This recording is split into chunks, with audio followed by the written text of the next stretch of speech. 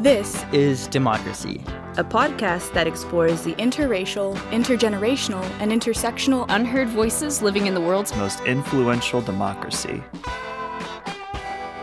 Thank you for joining us for our new episode of This is Democracy.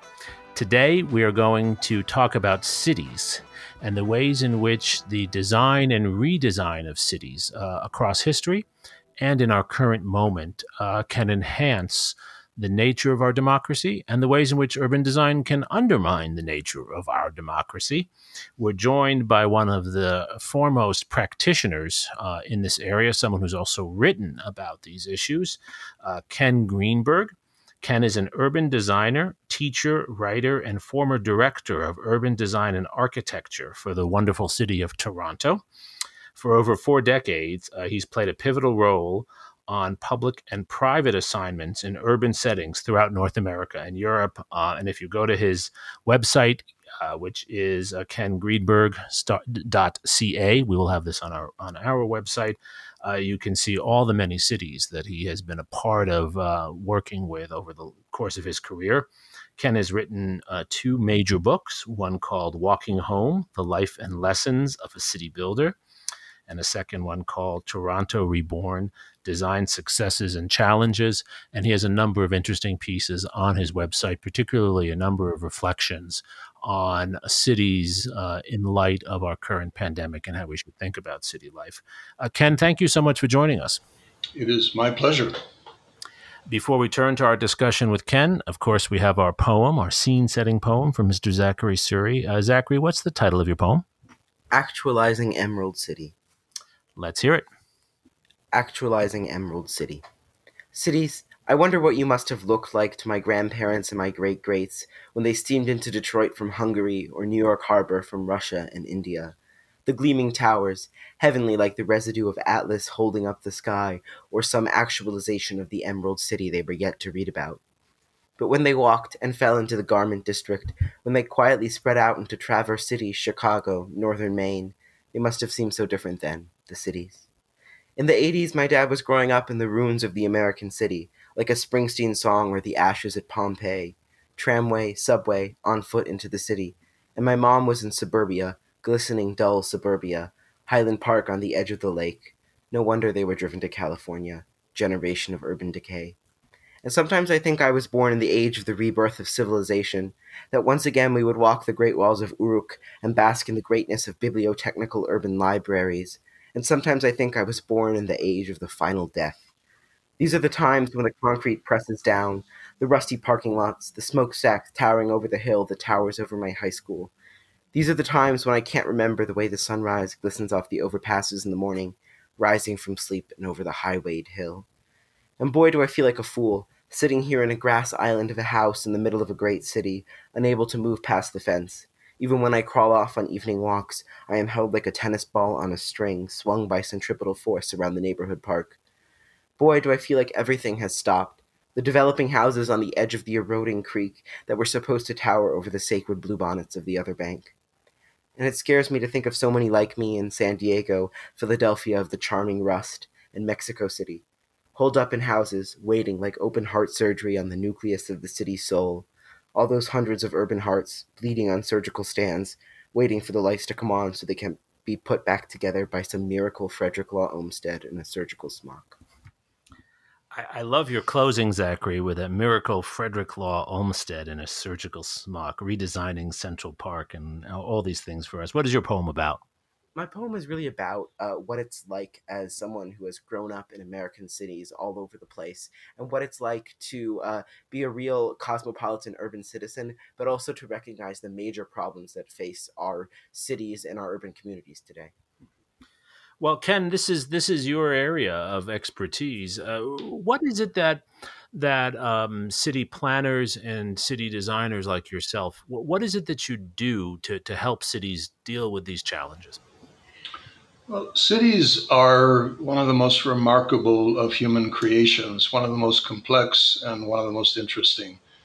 And I think we've learned a great deal about a certain humility in approaching the design of cities, that it's not really a matter of command and control, but it's understanding human society and how it interacts with the places that we inhabit and how we can intervene in interesting ways in collaboration with the inhabitants of cities to shape change as opposed to dictate top down what will happen.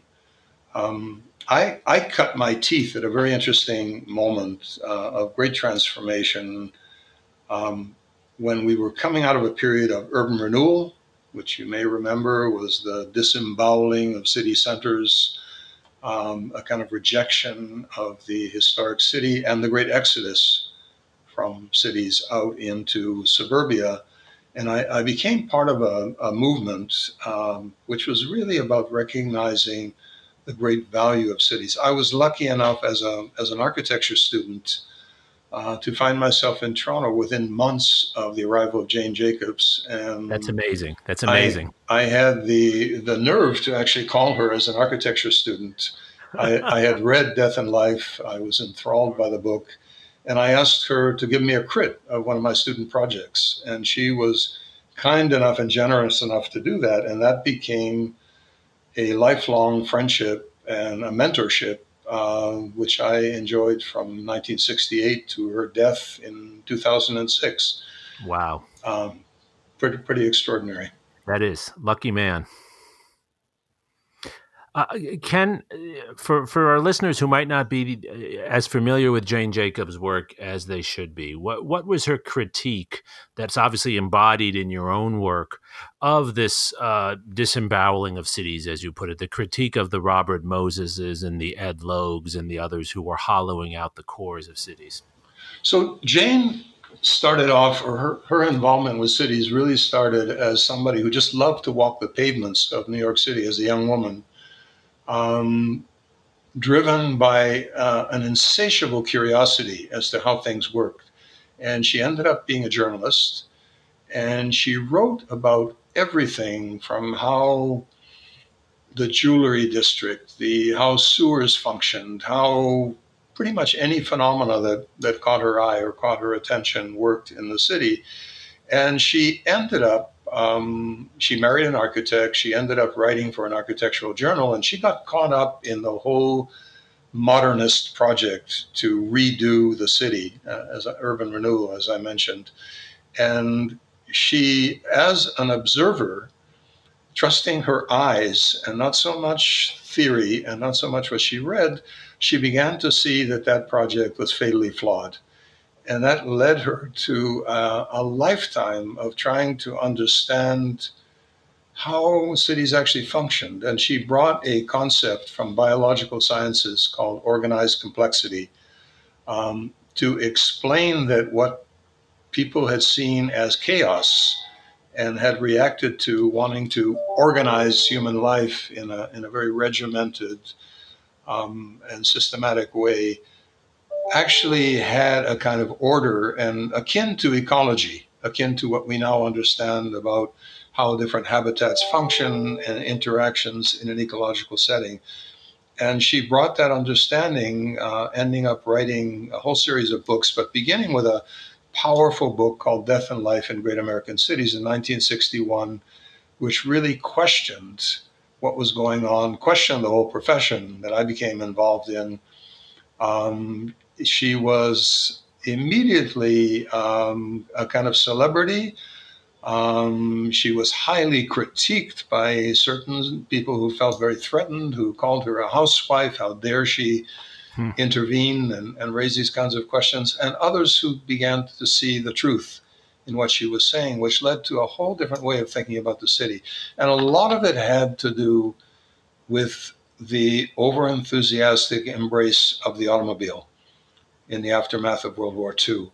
And so my first book, Walking Home, was really about decades of work having to do with getting us back on our feet, getting back to a better understanding of how cities actually function. And my work with cities across North America and in Europe and in other places on that project of revalidating the city and its workings, and especially dealing with the public realm and things public. And it touches very closely on your theme of democracy, because the city is the great place where democracy is acted out in space, Yes. where people occupy public space, where they can express their views freely, where they interact with their fellows, and where issues of equity become extremely important. And so that period of intense transformation was where I started.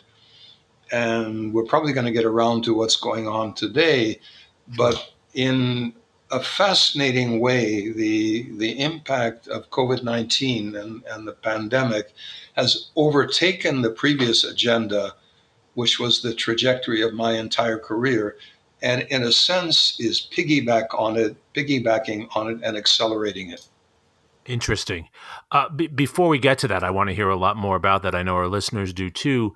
But just to understand this paradox that I know you've thought about more than almost anyone else, maybe you and Jane Jacobs, if cities are these sites of democratization in their public spaces, but yet we know as historians they've traditionally been, as you said before, very top-down, very much controlled by bosses of one kind or another.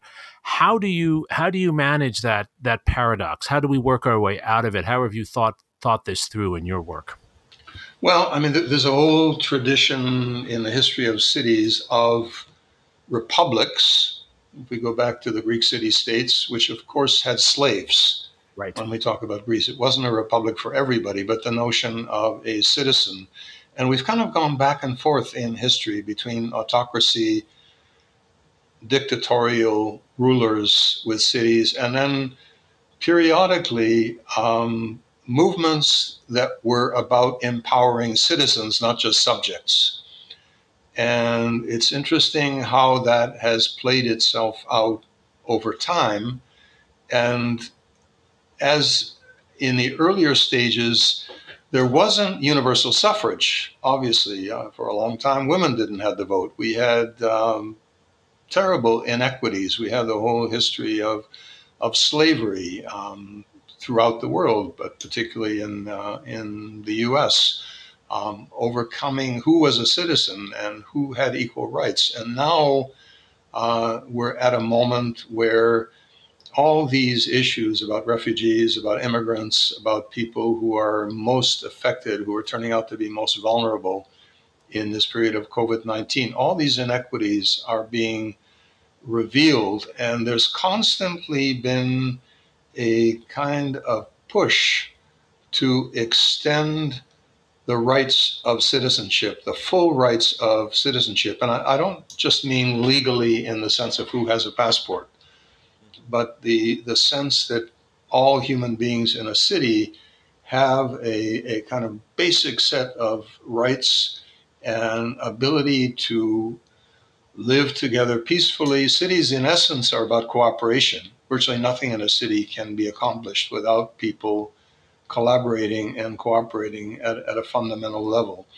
So there is that kind of tension that plays itself all the way through. But the other thing that's interesting about cities is the idea of diverse populations actually cohabiting the same space, as opposed to a kind of homogeneous tribal society in which everyone in the society is of one type or kind.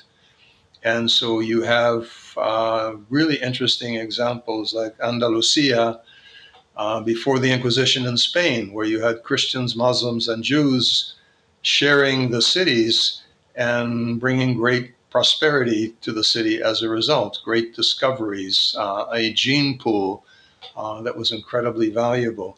My own city of Toronto, to take that all the way to the present day, has some very unique characteristics, which I wrote about in Toronto Reborn. One of them is that over 50% of us come from another country. Wow. We're born in another country, and many other countries. I mean, literally a couple of hundred countries, and over 50% identify as visible minorities.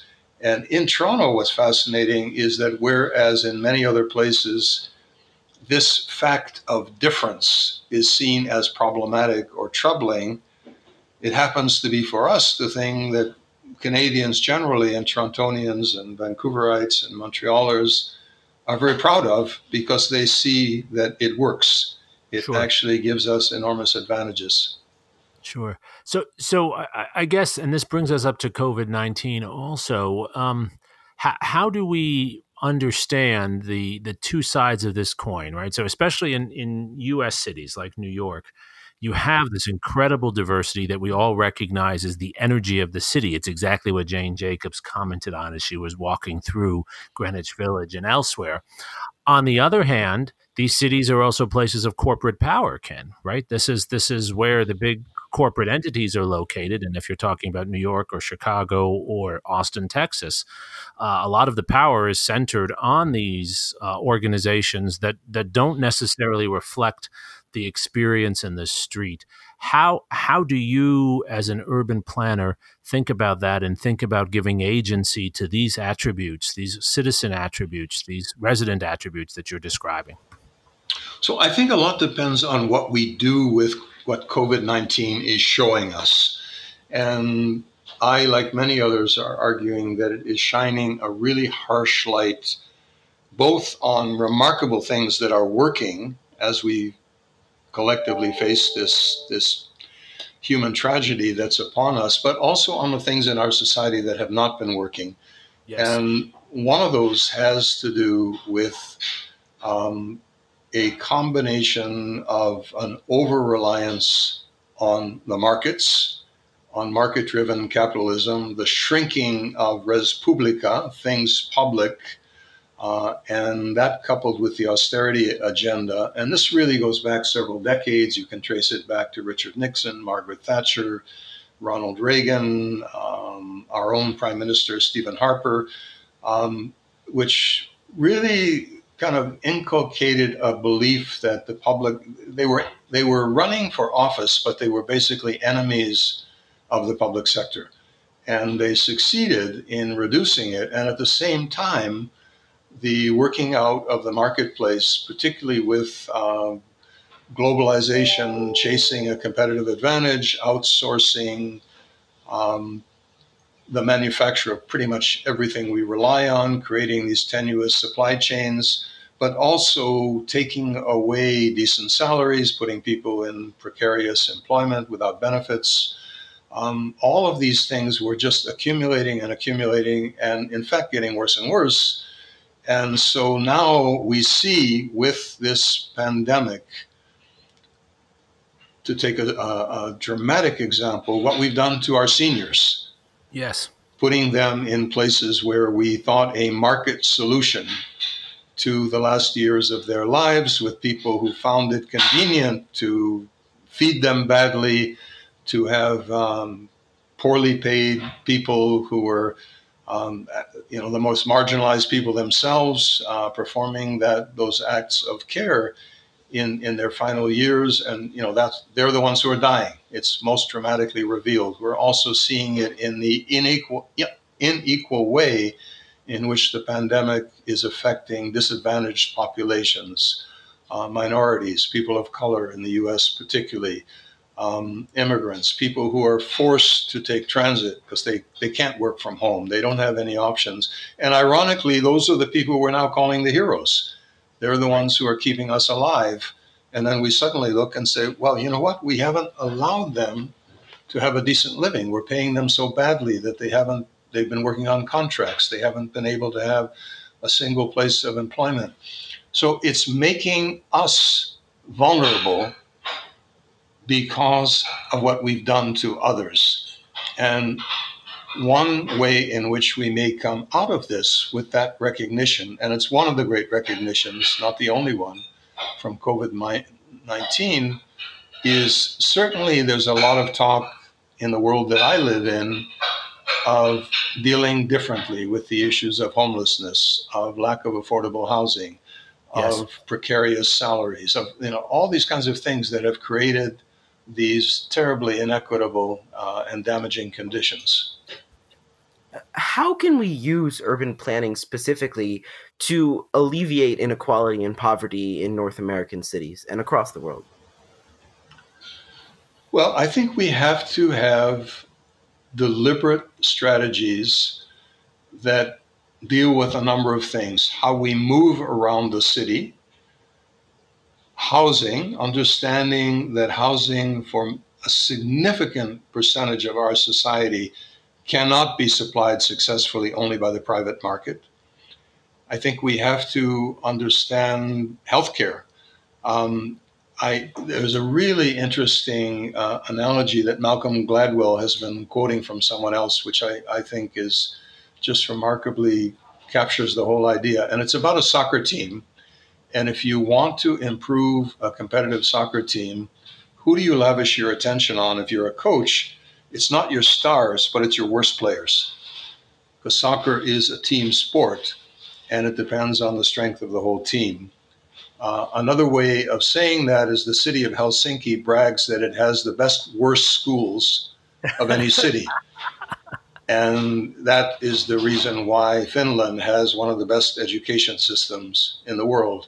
Right. And I think what we've seen is the fallacy of the kind of winner takes all philosophy, with the idea that people will somehow hit the jackpot, leaving so many people behind. So if you apply that to pretty much everything that goes into making up a city, you end up with a different city. And a lot of the work that I'm doing now is talking about something called the 15-minute or the 20-minute neighborhood, where my life's work around dealing with the aftermath of the automobile, segregation of land uses, dispersal, urban renewal, is intersecting with COVID-19 and our reaction to that. So the idea of the 15 or 20-minute neighborhood is you build neighborhoods that have housing for the entire population, all ages, household types, income levels, together, anchored by community hubs that have libraries, schools, daycare, recreation, healthcare, opportunities for young entrepreneurs to gather, community services, which makes them inherently resilient. Because one of the things we've learned as a defense against something like a pandemic is social cohesion is a very critical factor in resilience. And a famous example in Chicago in 1995 with an extraordinary heat wave, and they discovered that in the neighborhoods of equal income level, but in the neighborhoods where people knew each other and looked after each other, the mortality rate was much, much lower. Yes. Because they were looking in on each other. So, I mean, it's just a basic understanding of what makes society work. There is no running away from this. The idea that wealthy people can somehow shield themselves from the impacts of this pandemic is an obvious fallacy. They will end up as prisoners in their own city because they won't be able to move around freely. I mean, that's what we've learned in terms of all the people who do all the work for them are the very people who potentially are spreading the virus. So it basically comes down to we are ultimately going to succeed together or we will not. I love the idea of the 15 to 20 minute neighborhood. It sounds to me like that 15 to 20 minutes is the time it takes to walk through the neighborhood, right? Is that Exactly. How do you think about density in that context, though? Because one of the concerns coming out of the pandemic is a concern about density, about elevator buttons, crowded hallways.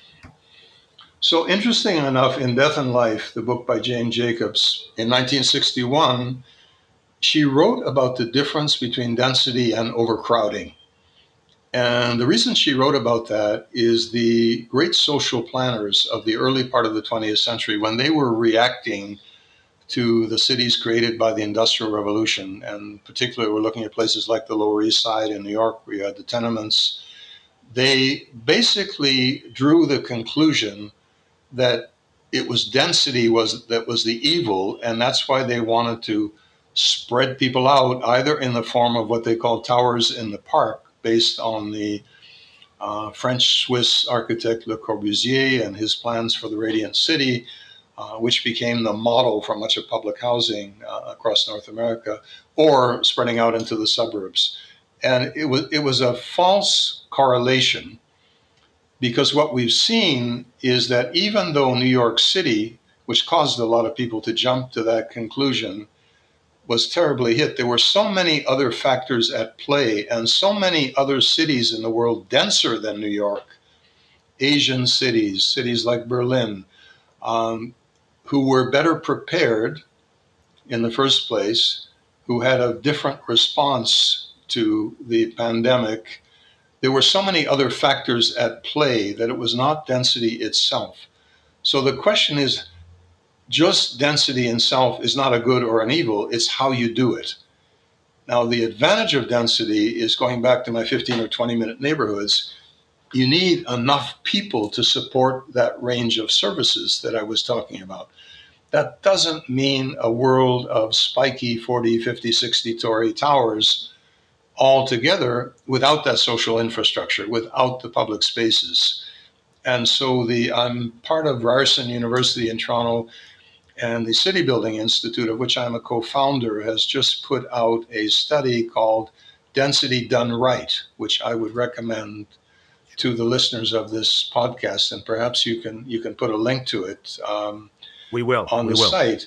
And it really talks about dispersed density, that you, rather than having these extreme concentrations of hyperdensity, tall and then sprawl, the missing middle, both in physical terms, mid-rise buildings that form streets and blocks, that form neighborhoods, that have walkable public spaces. Those are extremely important, but also the missing middle socially, that we don't have the extremes of enclaves of the ultra-rich and then areas where only the most disadvantaged and the poorest people live.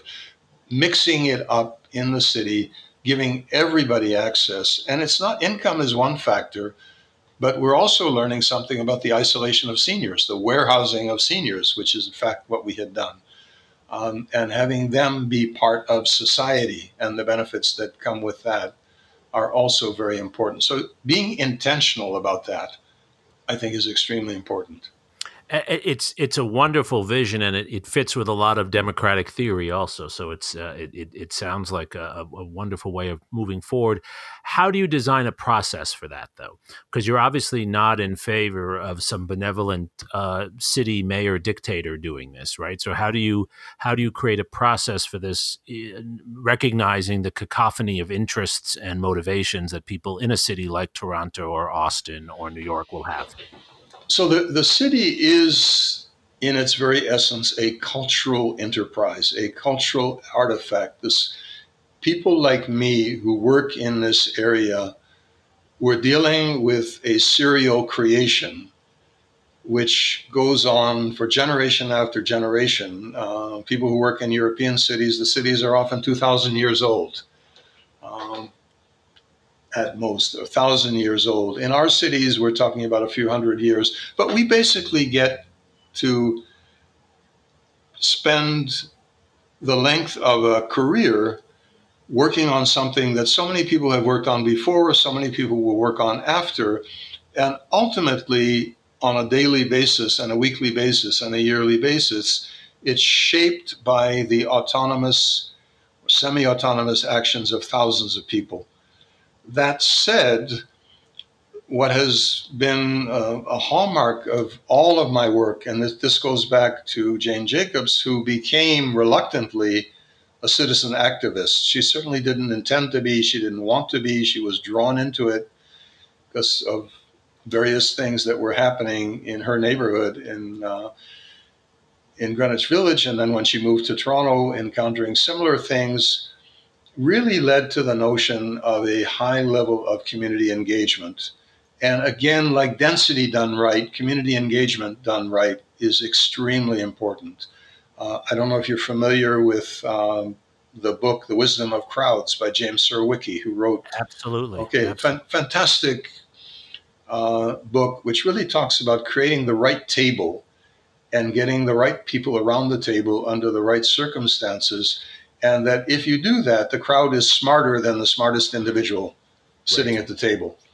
Right. So that has been the underlying thesis of everything I have ever done, working with professional colleagues, working with politicians, working with citizens groups, working with people in the development industry, And I have remarkably found that if you approach that in a spirit of openness as a good listener, with goodwill, and you try to understand people's points of view, and most importantly, get them to listen to each other, this inevitably leads to good outcomes. It's not as easy as saying, I have a blueprint for what success looks like, and I'm going to tell you what it is, right, and I hope you like it. It is complicated. It can be messy, but it is so rewarding in the end. And when I'll just tell one anecdote. When I left the city of Toronto, one of the first places I ended up working was St. Paul, Minnesota. And I ended up working there for over 10 years, advising the city, a city that was hemorrhaging, losing jobs, losing population, that had been disconnected from the Mississippi River, that was really in trouble. And I was called upon by Mayor Norm Coleman at the time, who was a Republican, who became a Democrat, switched parties. I ended up working for 3 mayors, Democrats and Republicans. So in a sense, it was nonpartisan. Randy Kelly, Chris Coleman. I'm actually going back to St. Paul to talk to my former colleagues about what happened. But we ended up on a 10-year adventure for me of being involved with that city and basically doing a remarkable series of community workshops and eventually developing a framework that would guide how development would occur, which was about reconnecting with the Mississippi River, connecting neighborhood to neighborhood, leading with public spaces, making every chess piece that came along add to a larger vision that the community bought into.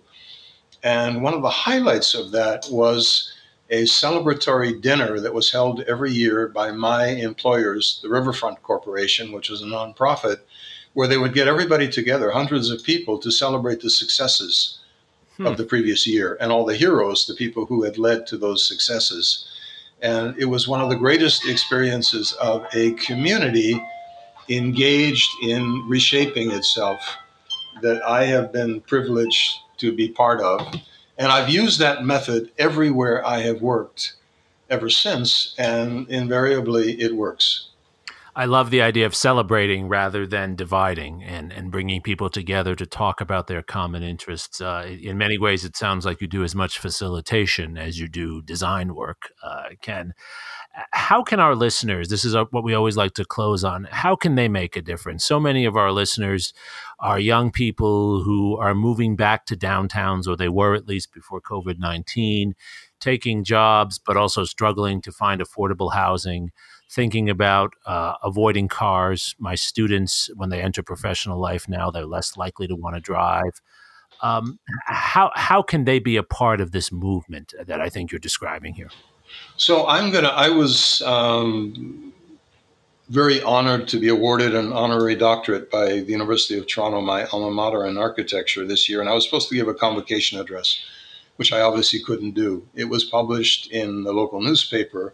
It's on your website. I think I read it there, right? It's on your website. And I'm actually going to do a webinar with some students coming up next week on this. But I'm going to go back to what I said to the graduating students, and I think that applies to the young people you're talking about. You didn't choose this moment to enter into the next stage of your life. It chose you. And this is a moment like no other that any of us have ever experienced.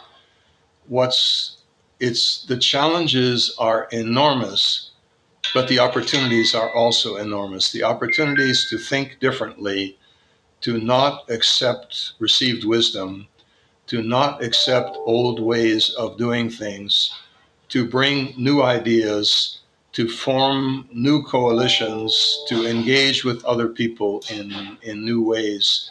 And so I think it's opening up a vast terrain of opportunity for people to engage in all kinds of ways with the city. What we're seeing in Toronto and cities around the world is how the civil society is stepping up in the breach to come up with extraordinary ways of dealing with vulnerabilities, inventing new ways of transforming public spaces, reaching out to people through digital media in ways that nobody had ever imagined. So there's everything that's happening immediately, which is so fascinating, but also it's an opportunity to think about the next couple of stages as we move back into a different kind of society, both before and after we have a vaccine. And this in a way, more is possible now than would have been so. And I'll give you one example. We've been working on taking back street space in cities around the world for active transportation, for pedestrians and cyclists. And this has been a slow, painful transformation. Some cities have done better than others. Suddenly, with COVID-19, this is erupting all around the world, and hundreds of kilometers in city after city are being transformed, and people are discovering walking, because there's not much else they can do, but also right. This will be the age of cycling. Yes. Cycling is becoming a form of transportation that we're not going to walk away from. Yes. So I take that as one example. I think the way we're going to deal with seniors will be another example. The way we're going to deal with affordable housing, the way we're going to deal with public space, the way we're dealing with healthcare, the way we're dealing with education. All of these things are open to people in extraordinary new ways. And I would just say to those young people, grab the brass ring. This Yes. is your moment. I love it. As a cycler myself, this is one of the most positive things I've seen. I will say, you probably saw this, Ken. I think it was the New York Times recently had a piece on how there's a shortage of bicycles now because everyone is buying bicycles. Yeah, no, it's amazing. Zachary, do you find this this vision, this optimism, this call for innovation and civic renewal and civic engagement that Ken is talking about? Do you think this resonates with your generation? I think it definitely does. And I think what's really powerful about this moment of pandemic and of crisis is that it's forcing young people to think in a collective sense of our smaller communities and our larger communities. And I think this will allow us to start to really have serious discussions about what the future of our cities will look like, because it really matters to the future for all of us. I think that's great. Ken, you've given us so much today. I encourage our listeners to go to Ken's website. We'll have his website linked to our podcast website. It's kengreenberg.ca.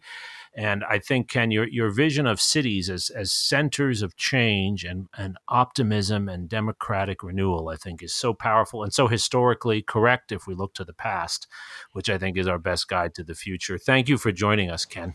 It's really been a pleasure. Thank you for inviting me. Our pleasure. And Zachary, thank you for your poem. And thank you, as always, to our listeners. Thank you for joining us for this episode of This is Democracy.